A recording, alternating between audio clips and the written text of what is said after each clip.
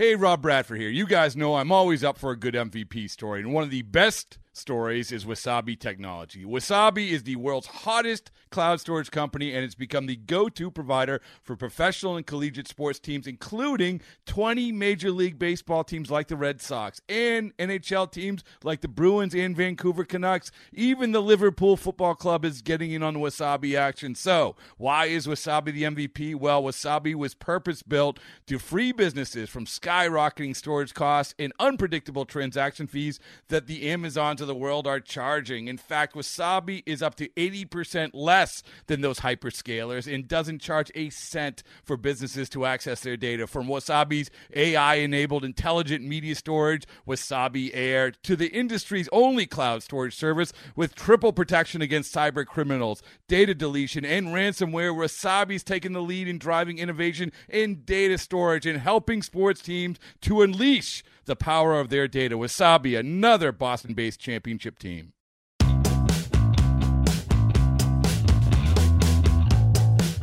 I'm Mark Feinsand, executive reporter for MLB.com. Welcome to the Executive Access Podcast. And before we get to our discussion with Zach Rosenthal, we'd like to remind you, erectile dysfunction is more common than you might think. 52% of men over 40 will experience ED at some point, and about 75% of those men don't seek treatment. That's why Roman makes it easy to get expert treatment from a U.S. licensed physician all online. No judgment, no hassle, no hours spent in the waiting room. With Roman, you get expert medical care for ED right in the comfort and privacy of your own home. Everything is online, so it's convenient and discreet to contact a doctor about prescription medication. Getting started is simple. Just go to getroman.com/major and complete an online visit with your medical history and symptoms. A licensed physician will evaluate your online visit and let you know within 24 hours if medication is right for you. If prescribed by the doctor, Roman delivers genuine medication right to your door with free 2-day shipping. Just go to getroman.com/major to get a free online visit and free 2-day shipping. That's getroman.com/major to get started with a free online visit. That's getroman.com/major. Zach Rosenthal began his baseball career on the business side of the operation, first interning with the Boston Red Sox before becoming an account manager with the Oakland Athletics. He moved to the baseball side in 2006 after joining the Colorado Rockies as an intern in player development before getting hired as a baseball operations assistant and assistant general counsel. Rosenthal worked his way up the ladder in Colorado's front office, first as director of baseball operations and ultimately to assistant GM. I sat down with Rosenthal to discuss his time with Dan O'Dowd, the team atmosphere promoted in the Rockies' current front office, his memories from the Rockies' run to the World Series in 2007, and much more. Enjoy this conversation with Rockies' assistant GM of baseball operations, Zach Rosenthal. Zach, you grew up in Monterey, California. We're a San Francisco Giants fan. Was baseball always your number one sport? Yeah, it was. It was the number one sport in my household, with my dad, my mom. I got 2 little brothers. All of us, big baseball fans, pretty much forever. It was the sport I was best at growing up. It's also just, I think, the one that we all enjoyed the most watching, and as a family, a lot of time at Giants games and at Little League games and all of that. So yeah, always baseball. What was your playing peak? Oh gosh, early, really early. I've got a terrible knee. I stopped playing baseball my junior year of high school, so right around there probably is when I was at my. That's good. At least it lets you know early in your life that you're not destined to play in the big leagues, right? Oh, I knew well before that I wasn't playing in the big leagues. Yeah, that wasn't going to happen. I just enjoyed it. Yeah. You received your Bachelor of Arts in Mass Communication at Cal Berkeley. Got your JD at Boston University School of Law. Go Terriers. That's right. Master of Science in Communication from BU's College of Communication, where I had graduated from as well. Nice. Was a career in baseball always the goal, or were there other aspirations as you were getting those degrees? No, that was kind of my hope. I thought that, after undergrad, I didn't have what I thought I needed to do something like this. And so law school was always something in the back of my mind. My dad's an attorney. I always kind of admired how his brain worked and the way he looks at the world. And he told me forever to never be a lawyer and to never go to law school. So I didn't really listen there. But that was the intent. When I graduated from college, it was about, that time all the Moneyball stuff was going on, and there was just a lot of talk about different opportunities for people potentially. And I just thought that kind of an educational background could be helpful. That's why I did that dual degree program too at BU, because I thought that the communication piece of it, with kind of a slant towards sports, could be, really useful in this job and maybe help me make some contacts and really just enjoy it a little bit more than a typical law school experience. So, that was definitely the goal. I was going to say the Moneyball era living in Northern California was probably even more prominent there than anywhere else. Yeah, I mean, we lived all of that that was going on there in the Bay Area, and it was fun to watch. So, definitely had an impact. When you graduate college, a lot of people who want to go into baseball who end up going to law school end up thinking, oh, maybe agents. A lot of agents have law degrees. There's not a whole lot of people in baseball with law degrees. Did you have a specific thought in your mind of sort of what path you wanted to take, or were you just saying, I want to work in baseball and I'll figure out sort of where I fit? Honestly, if I had drawn up kind of the dream job, it's this. I mean, it's kind of this responsibility that I have here. I hoped to kind of do contract negotiation, get into the arbitration world. I like baseball stats. I always did when I was a kid. Even growing up, I did a lot of that stuff that sitting around and playing with different metrics and trying to create my own metrics even during law school and college. And it's, even though I was a lawyer who's not supposed to like numbers, that was something I was always passionate about. So I thought kind of just combining all of that together and learning how to analyze problems and have that skill set, that was kind of the hope, right? Was to do something like this. Billy Beane was probably one of the first sort of nationally or universally known baseball executives. Mm-hmm. Were there any, as you were growing up and thinking you wanted to get into the game, were there any executives that you kind of admired from afar that you thought were particularly good at their jobs, or that you... It's funny. You and I were talking about this before we started. Like, I don't think I knew a whole lot about, who was running these teams. My dad had done some agent work when I was a kid, but it was a different world when he was doing that. So, there in the back of my mind, $300 million contracts. No, but he told me the other day that he thinks he probably should have stuck around in that game because he would have done better. But he had some San Francisco Giants, he had some Golden State Warriors, he had a couple 49ers. And, again, it was a totally different kind of universe that he was operating in. A lot of times, his negotiations were with owners or with, even club presidents. It was just a different setup. So I didn't know a whole lot about it, but I was always interested in the concept of it. And when it became a little bit more public, and it seemed like there might be different types of opportunities, I was excited about that and figured I'd try and give it a shot. Say, having some Golden State Warriors now would probably be a pretty good business. That would be a good business, yeah. It's the first time in our lives we've been able to be excited about being Warriors fans. So how did you land your first job in baseball? So I started my first job with the team was during law school with the Red Sox. My uncle knew a guy who knew a guy who knew a guy type of thing. Larry Kinkrow over there in Boston hired me as an intern for the summer after my first year of law school. And I was lucky to kind of stick around over the next couple of years, and they were great. I was there when that ownership transition happened, which for somebody young with my background was awesome, because there were people doing different types of jobs that they hadn't done before. There were a lot of people that needed help, and I got to just get exposed to a lot of different things. So I was bouncing in and out, kind of part-time here and there over those 2.5 years, which was great. I got exposed to a ton on the business side, nothing on the baseball side. But I met a lot of people, and I learned, a little bit about the business, and that was kind of the first real, it's exciting, right? Like I'm in my early 20s and I'm hanging out at Fenway, and that part was cool. So it was a really good entree to see what that lifestyle could be like. You ended up working for the A's as well, mm-hmm. right, as an account manager. Yeah. So your first couple jobs in baseball were all on the business side. Right. Did you think that would be the sort of the path you were going to take, or was there this thought in your head that I want to get on the baseball side? Yeah, the hope was always to get on the baseball side.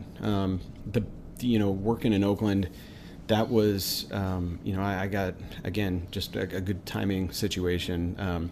Selling tickets, though, in the East Bay those years was tricky.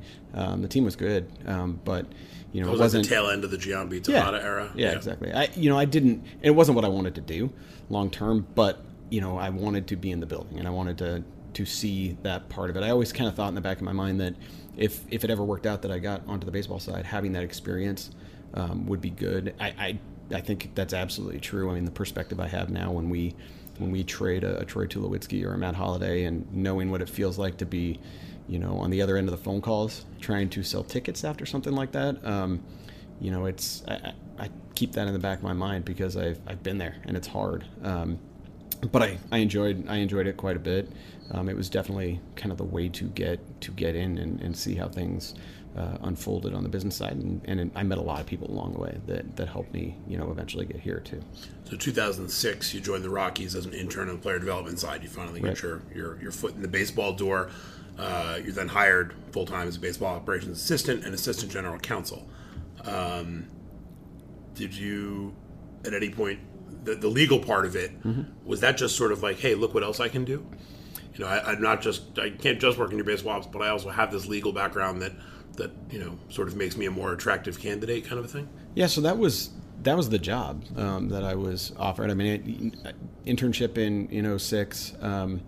Towards the end of the year, Dan O'Dowd sat me down with Hal Roth, who's our general counsel, and they essentially said, look, we both need some help here. We could use some help on the legal side, the business side of the building. And Dan said, I could use some help with contracts and arbitration. And, we didn't have an analytics department back then. I mean, we're talking now, the fall of 2006. And so that was really the offer was, look, if you're willing to do both, then we got a job for you. So, again, kind of, I believe very much in like the diversification of skills, and I like to learn, and I just thought that was a really good way. I mean, first it was a job, right? And that was kind of the goal, but I knew there would be really good opportunity to learn there. So yeah, I got exposed to a ton about how we run our company, which I think is going to serve me well for the long term. You were promoted to director of baseball operations. You did that for 5 seasons. That role tends to have a pretty broad job description. What was your favorite part of that job? I like that every day is a little different. One of the great things about how we're structured, I'm involved in all kinds of stuff, budgeting and payroll and roster management and the rules part of the game. And but probably, I mean, my favorite part is negotiating contracts. I love salary arbitration. I love that process of like the intellectual piece of the puzzle of taking kind of that part of your brain and applying it to baseball stats is fun. There's frustrating pieces of it, obviously, and it's maybe not the best system in the world in terms of relationships with players and all that, but just the challenge that comes with even that part of it, right? Maintaining relationships and building relationships and understanding that, kind of the big picture of it. I really enjoy that. It's a lot of work, and who knows how long that system will be in place. Like, I'm sure at some point this whole thing will be changed, right? Because at some point it was established in the first place. But yeah, I really like that. And I like overall just kind of being all over the place and being able to help people when that opportunity is there and interact with really our entire organization. And that role that's where I got introduced to that. There's a pretty broad strokes there in terms of what I was supposed to be handling and what I could be involved in. And so it was a really good entree to kind of what I do now too. You mentioned contract negotiations. In this age of technology, are most contract negotiations just done via text until you finally finish it up? Or do you sit in a room? I mean, obviously, I'm sure the GM meetings, the winter meetings, you actually sit in the room right with the agent. But how has that changed over the years that you've been involved? Well, it used to be there were a lot more phone calls, a lot more face-to-face. I think the first few years that I went to the winter meetings and stuff, there were a lot more meetings face-to-face. There's a lot more texting now between clubs and more communication that way. But when it comes to a lot of these contracts, we typically, at least for us, our club, we try to do as much of that as we can, either on the phone or in person.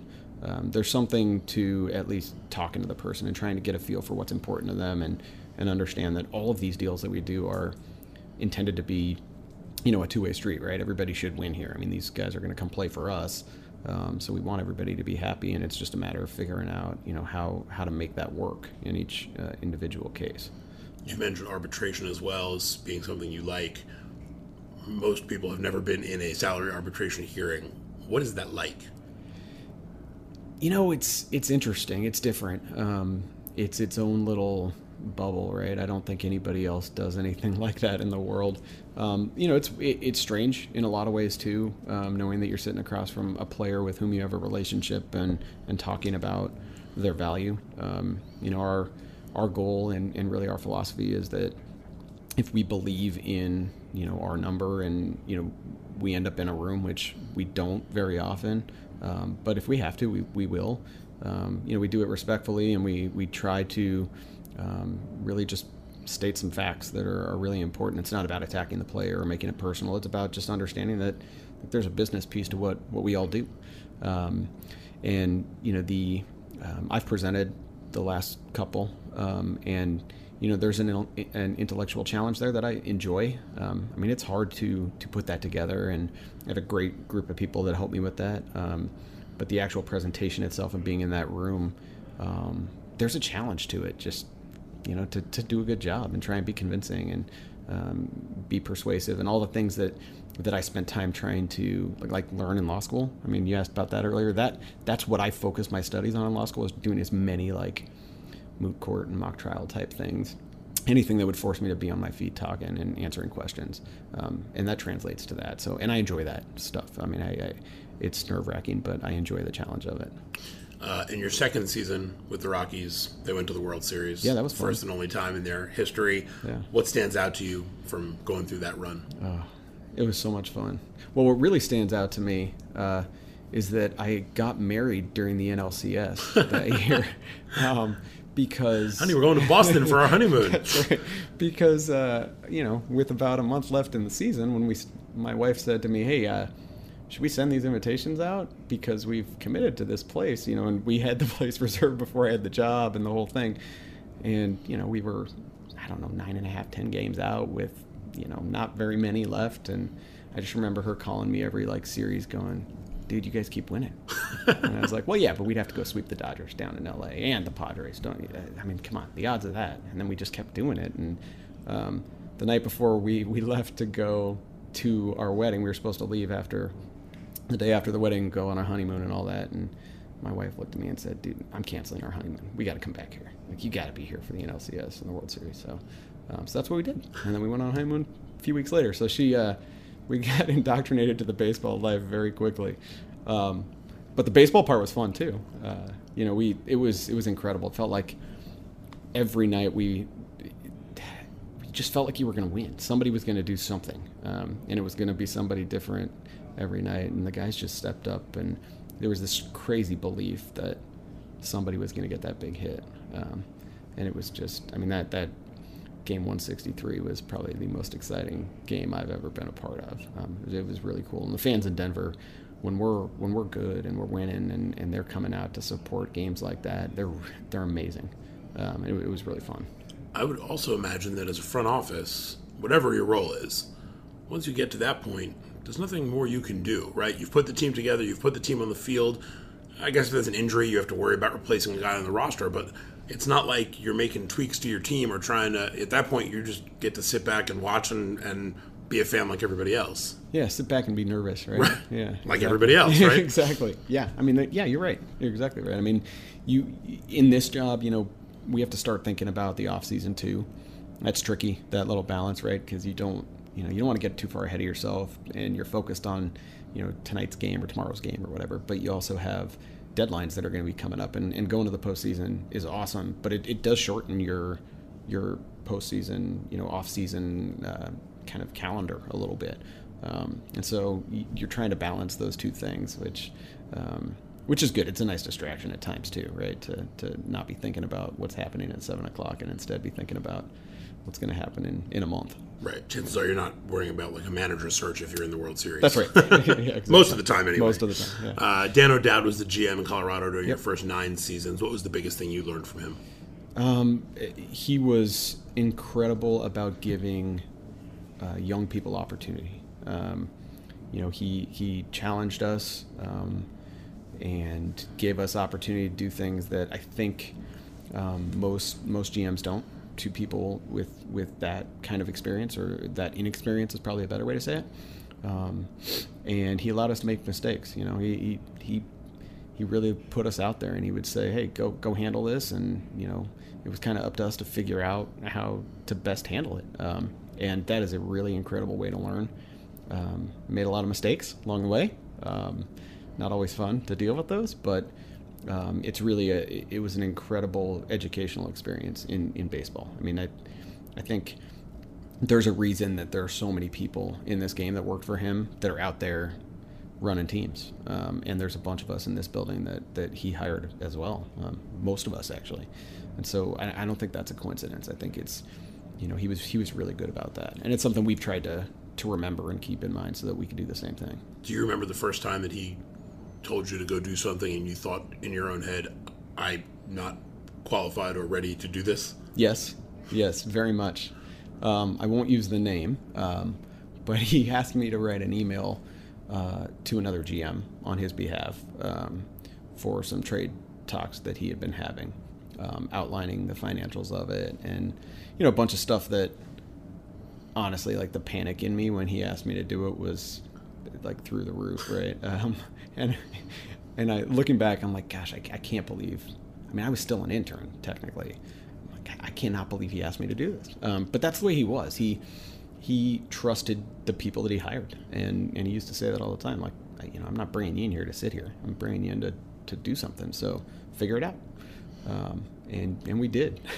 And, you know, making mistakes is the best way to learn. And sometimes that's kind of how we had to do it. When Jeff Bridich came on as the new GM, you were promoted to assistant GM.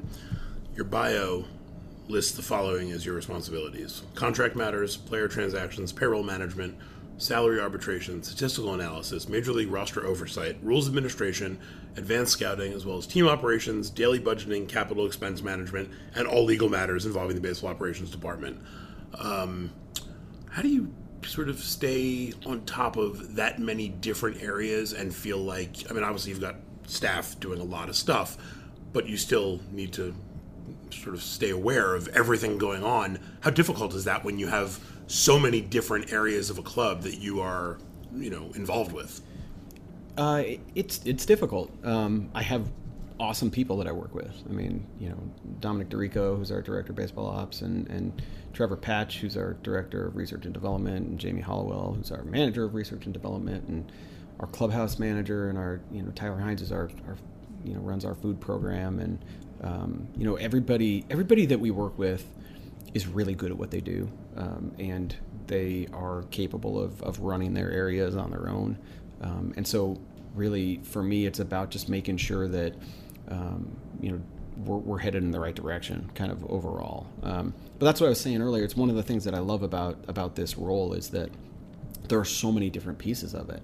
Learning, you know, the budgeting aspect of it, and the, you know, helping to manage our payroll, and, you know, those kind of big picture things, but then also getting into the nitty gritty of, you know, helping to manage issues that come up in different spots, you know, in the clubhouse, or hiring a chef, right? Which, I mean, I don't think I was ever qualified to help hire a chef. I like food, but you know, that's the key, right? Is having really good people that are capable of doing a heck of a lot. And, you know, we've been a smaller staff over the years. We've grown over time. And so a lot of the stuff that, you know, the hands-on stuff that I used to do, a lot of the research, specifically in the analytical side of things, you know, I don't do a lot of that anymore. And I'm okay with it. You know, it's because I have people that are a heck of a lot smarter than me that can do it.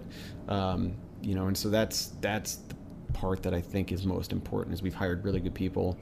Most of them have been young people that we've been able to train and really kind of help grow as Rockies, just like Dan did with us.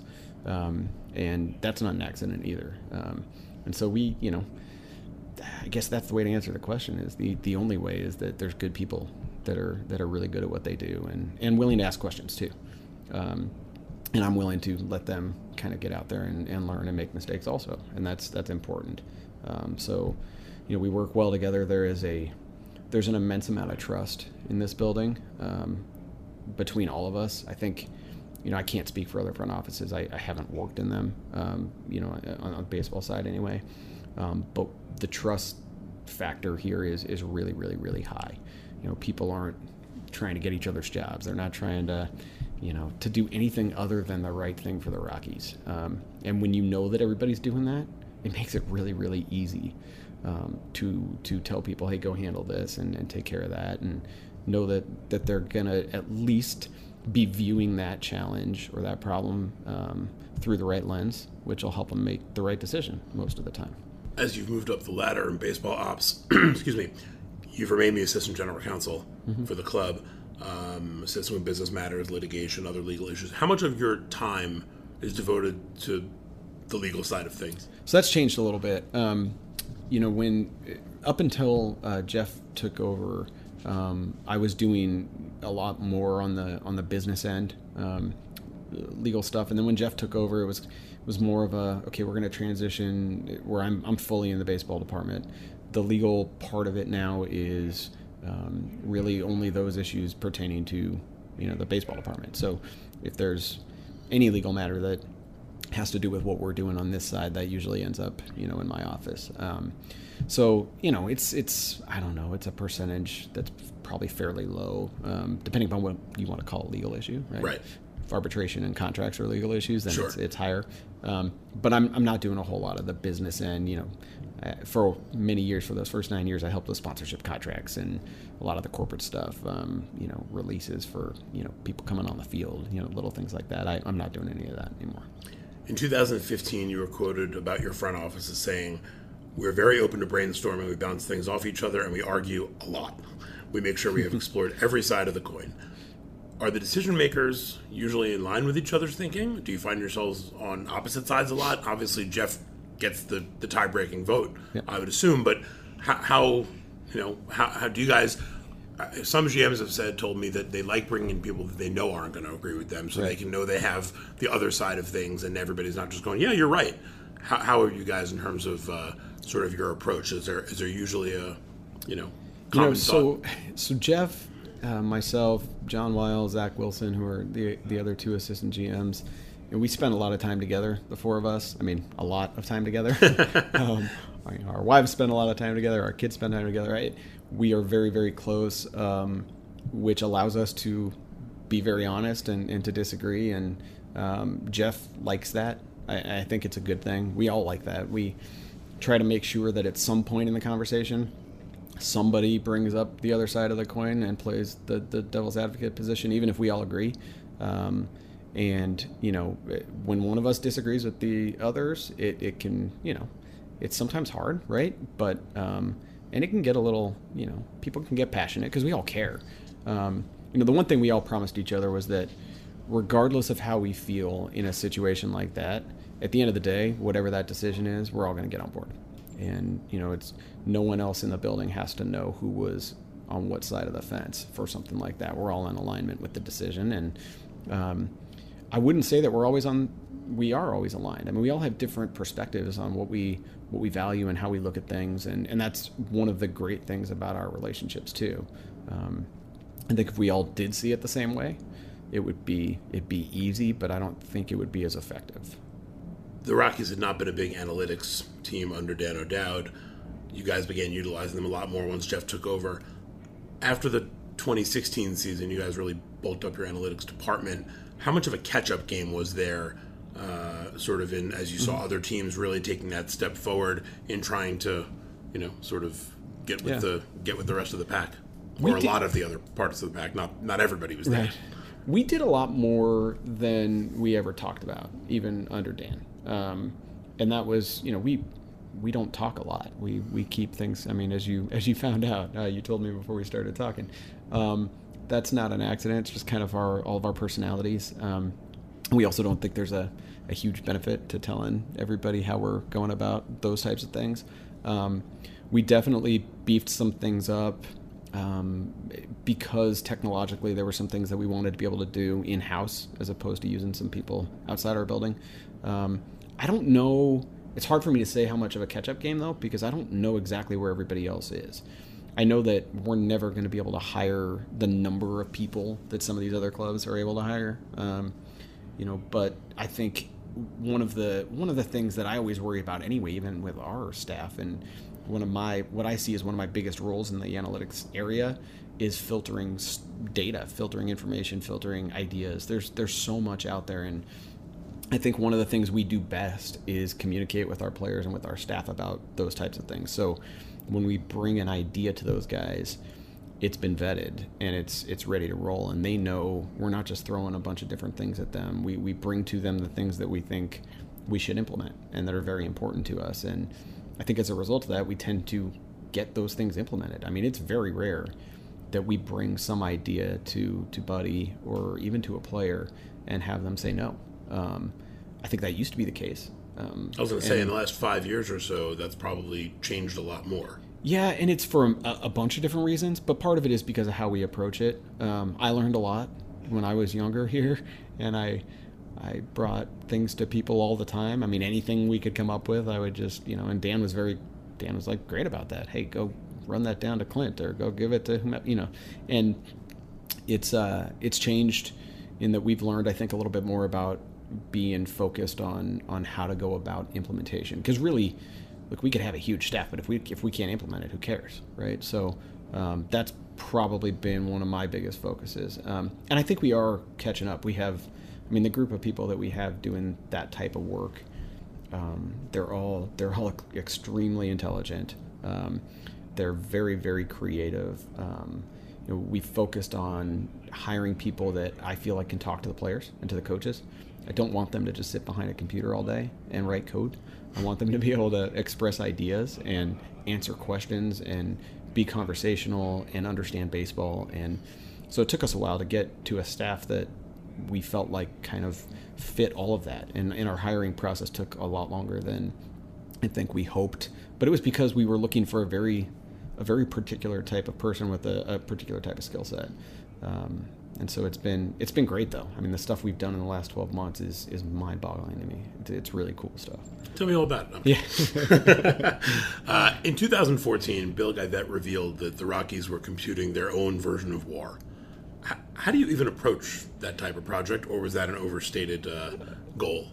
No, I mean, he's right. We were.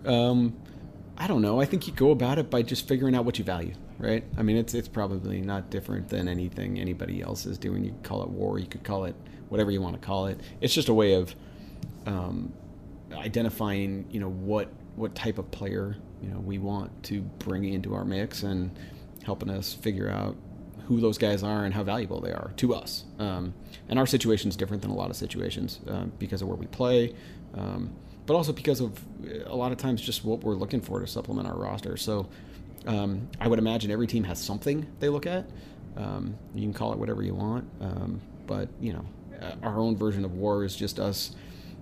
You think about the Baseball Reference WAR, Fangraphs WAR, and if any of the people who created those are listening to me, I apologize for what I'm about to say. But I mean, really, they were created by people just sitting in a room, kicking ideas around, right, and coming up with a formula that they think made sense to value players based on their experiences and what they think was important for a player, which is great. There's nothing, but there's some level of subjectivity in every one of these formulas that we all use, right? The publicly available ones, the privately available ones, whatever.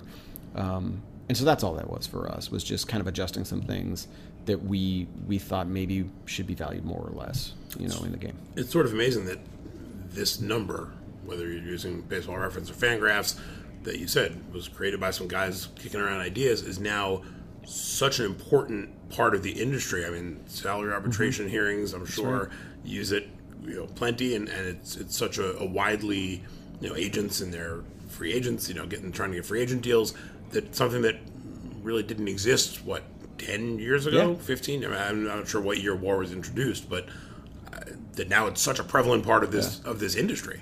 It's just easy to understand. Foundationally, it's easy to understand. The calculation behind it is not always easy to understand. The calculation is not easy to understand. But the concept of putting one number to every player and allowing you to compare, just in terms of wins, right? That's something that any fan can understand. One of the things that the standards that I use and the guys I work with upstairs laugh at me all the time because this is like my line is, if you can explain it to your mom, then you've probably done a pretty good job, right? So, right. Or your wife or whomever it is that doesn't follow baseball super closely. And I have had that conversation with my mom because it's out there. And I think when you can explain to somebody, look, it's how many wins they actually bring to the table. Like that's a concept everybody can get because they know what it means to win a game. So yeah, I mean, but it is, it's a smart way of doing things. It makes sense. So it's not surprising that it's become such a big part of what we all do. And I got to imagine everybody has their own way of doing it too. I can't imagine we're the only ones, fiddling around with our metrics and different ways of weighting skill sets.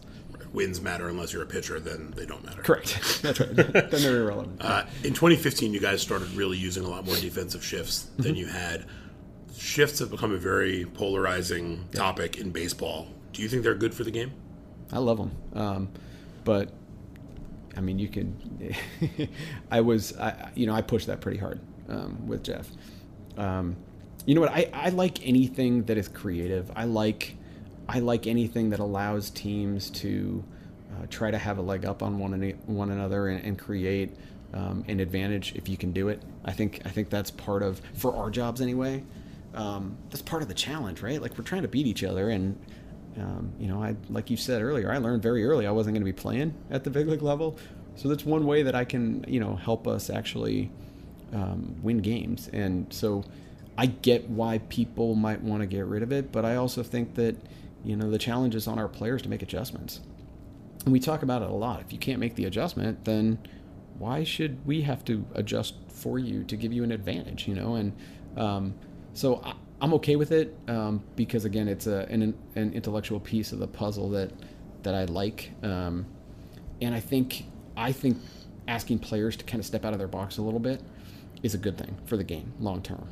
And I mean that from an offensive perspective, right? Trying to go the other way if there's a half a field available to you, but also defensively and having players move around and do some things that maybe they're not initially comfortable with. I mean, we've seen it with our guys. It took some. I mean, that 2015 year that you talked about was not easy with regard to this. I mean, I remember being on a road trip with the team and just standing in the corner as we were starting a series, and Walt was given his little talk about who we were playing and what our overall kind of game plan was for the week. And one of the players raised their hand and asked me a question in front of everybody. Hey, is this actually working? Why are we doing it? And that there was pushback on it. There's no doubt. But as I talked about earlier, that trust factor in the relationship with the guys, like I felt great that player, who was a very prominent one, was able to and willing to ask that question of me and be inquisitive, right? I mean, it's okay. This stuff to us, we want our guys to understand why we're suggesting things and why we're making recommendations. So I like it. I know I just went on a tangent there from your shifts question. I like tangents. But yeah, I think they're great. I hope they're not limited personally, but I understand why they could be, and I'd be okay with that too. We talked a little before about the idea of playing catch up with other organizations in terms of analytics departments. But now all 30 teams have an analytics department. Obviously, different levels, different number of employees, as you mentioned before. What do you think the next thing is going to be that teams are really trying to dig into to get that next competitive advantage? Because there was a time where some teams had a huge competitive advantage because they had these analytics departments and others didn't. I know sports science is an area that a lot of people have talked about as sort of being the next potential wave of, if you can figure out how to keep players healthier, or if you can figure out, how to lessen the chances your guys are going to blow out their UCL or whatever it may be. Do you think that's the next wave? Absolutely. Yeah, I think so. I don't know what it means when I say that, right. but I do think that's the next wave. I think it's the one. Isn't that frustrating? Yeah. Yeah. I think that's one of the things that we're all going to have to figure out as a group, because it's good for the industry if we can figure some of that stuff out, right? Keeping these guys healthier is good for all of us. And obviously, you mentioned it as more of a competitive advantage type situation, and it probably will be, but for the good of the game, figuring this out for all of us would be really great. When the Marlins were believed to be looking for potential front office candidates, Peter Gammons mentioned you as a possibility. Do you pay attention to media reports like that when people are throwing your name around as a potential interview candidate for this GM job or that GM job? I didn't know about that until well after that was written, and somebody, a friend of mine, texted it to me. I mean, yeah, I guess you pay attention to it, right? I mean, for me, this is I mean, I love where I am. I mean, I'm working with some of my best friends here, personally best friends, right? Who have become that over the 14 years that we've all been together. But there are certain things that, personal goals, obviously, that we all have. And I think, the way I've always kind of approached things is, when the opportunity knocks, it's probably too late to prepare, right? So, it's about just trying to learn as much as I can. If the right opportunity is ever there, I think it's something that, I would obviously have some interest in looking into, but it would have to really be right. And I'm a big believer in just happiness in life and being in a place that you're comfortable and, where you can still challenge yourself and learn and grow. And my responsibilities here have grown a ton over the years, and I think they will continue to do that. And that kind of growth and development for me is great. But I do think that all of us want that challenge of leading, right? You want that challenge of trying to create a culture. And the cool thing is I'm a big part of that here. And so I'm getting exposed to a lot of, because of how Jeff manages us, we get exposed to a lot of what a GM does, which was just really cool. But yeah, I mean, it was flattering. I will tell you that. It was neat to see, and I didn't expect it. And it was pretty cool. I will say that. Coors Field was seen as such an impediment to pitchers for such a long time. Hard to sign free agents. They don't want to pitch there. Last year, Kyle Freeland had a 2.40 ERA at home and a 3.23 ERA on the road. Adam Ottavino had a better ERA at home than on the road. Yeah. So you've seen pitchers who have been able to do it. Is the ballpark less of a factor for pitchers than it used to be, or is it still something that you need to contend with? We think if you pitch, you can pitch. That's honestly how we've always felt. I think that people outside our walls make a heck of a lot of a bigger deal about it than we do.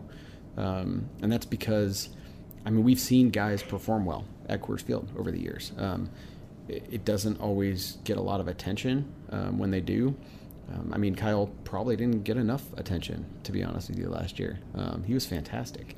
But that's because he's a good pitcher. German Marquez was great, right? We've had really, really good pitchers over the years here. What Ubaldo did in 2010, that first half was, I don't know if you can find a better half of baseball for a pitcher. He was 15-1 at the All-Star break, and it was incredible, right? So we've seen it. I think it's a matter of mental toughness and finding the right guys that understand that, look, there are little things that may happen in our place just because of the size of the outfield, or different things that are that may feel different, or you may watch something happen on the field and go, oh, that's a ballpark thing. Most of the time it's really not. It's just that it happens to happen at our ballpark, so people attribute it to the ballpark. But look, there's an element of it for sure. I'm not hiding from the fact that it's a good place to hit and a good run scoring environment and all that. But if you can pitch, you can pitch.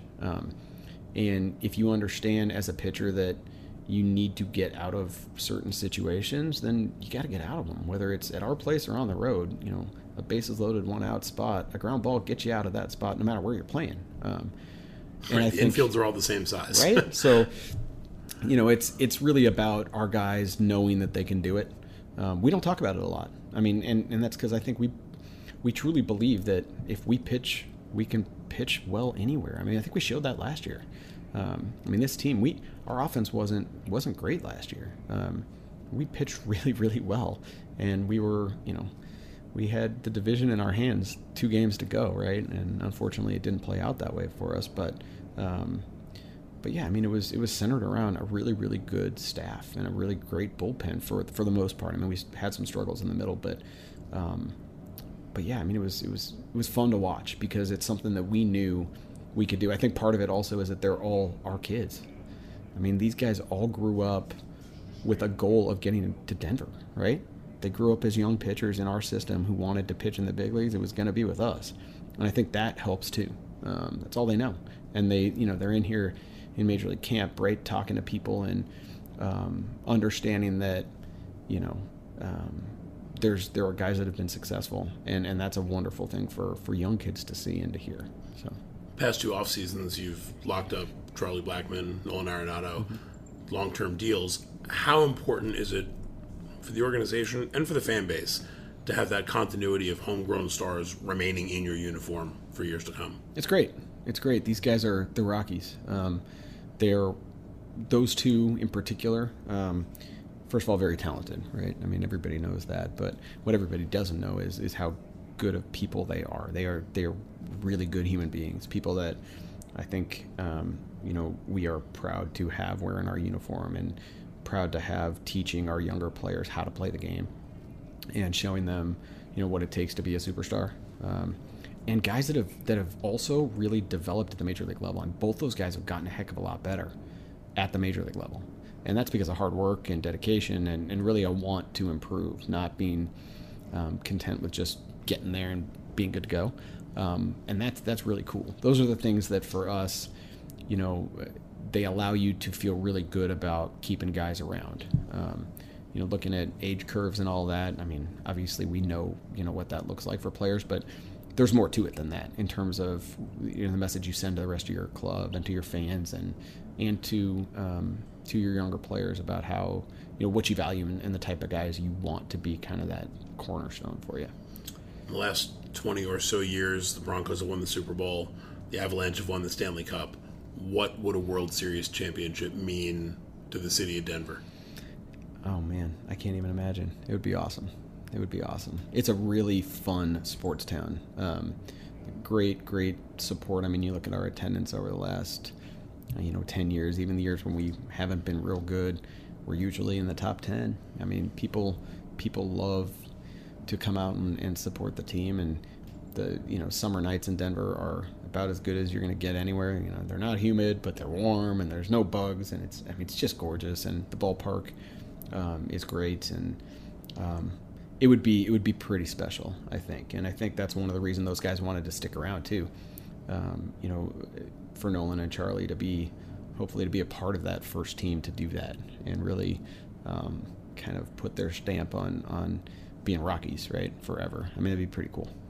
Zach Rosenthal, Assistant GM, Baseball Operations, and Assistant General Counsel, thanks very much for your time. Appreciate it. Thank you. Appreciate it. Many thanks to Zach Rosenthal for taking the time to sit down for this week's episode of Executive Access. Coming up in future episodes this season, I'll sit down with D-backs Assistant GM Jared Porter, Rangers Assistant GM Josh Boyd, and other executives around the league. You can search for Executive Access on Apple Podcasts, Spotify, Google Play, Art19, or anywhere else you listen to podcasts.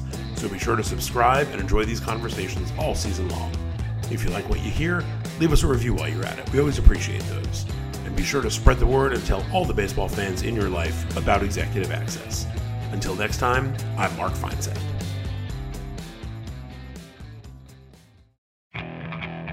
Okay, picture this. It's Friday afternoon when a thought hits you. I can waste another weekend doing the same old whatever, or I can conquer it. I can hop into my all-new Hyundai Santa Fe and hit the road. Any road. The steeper, the better. Because my all-new Santa Fe is available with H-Track all-wheel drive, so I can hit the trail without a worry in the world. Heck, with 3 rows and best-in-class rear cargo space, I can pack the whole family in with all our gear.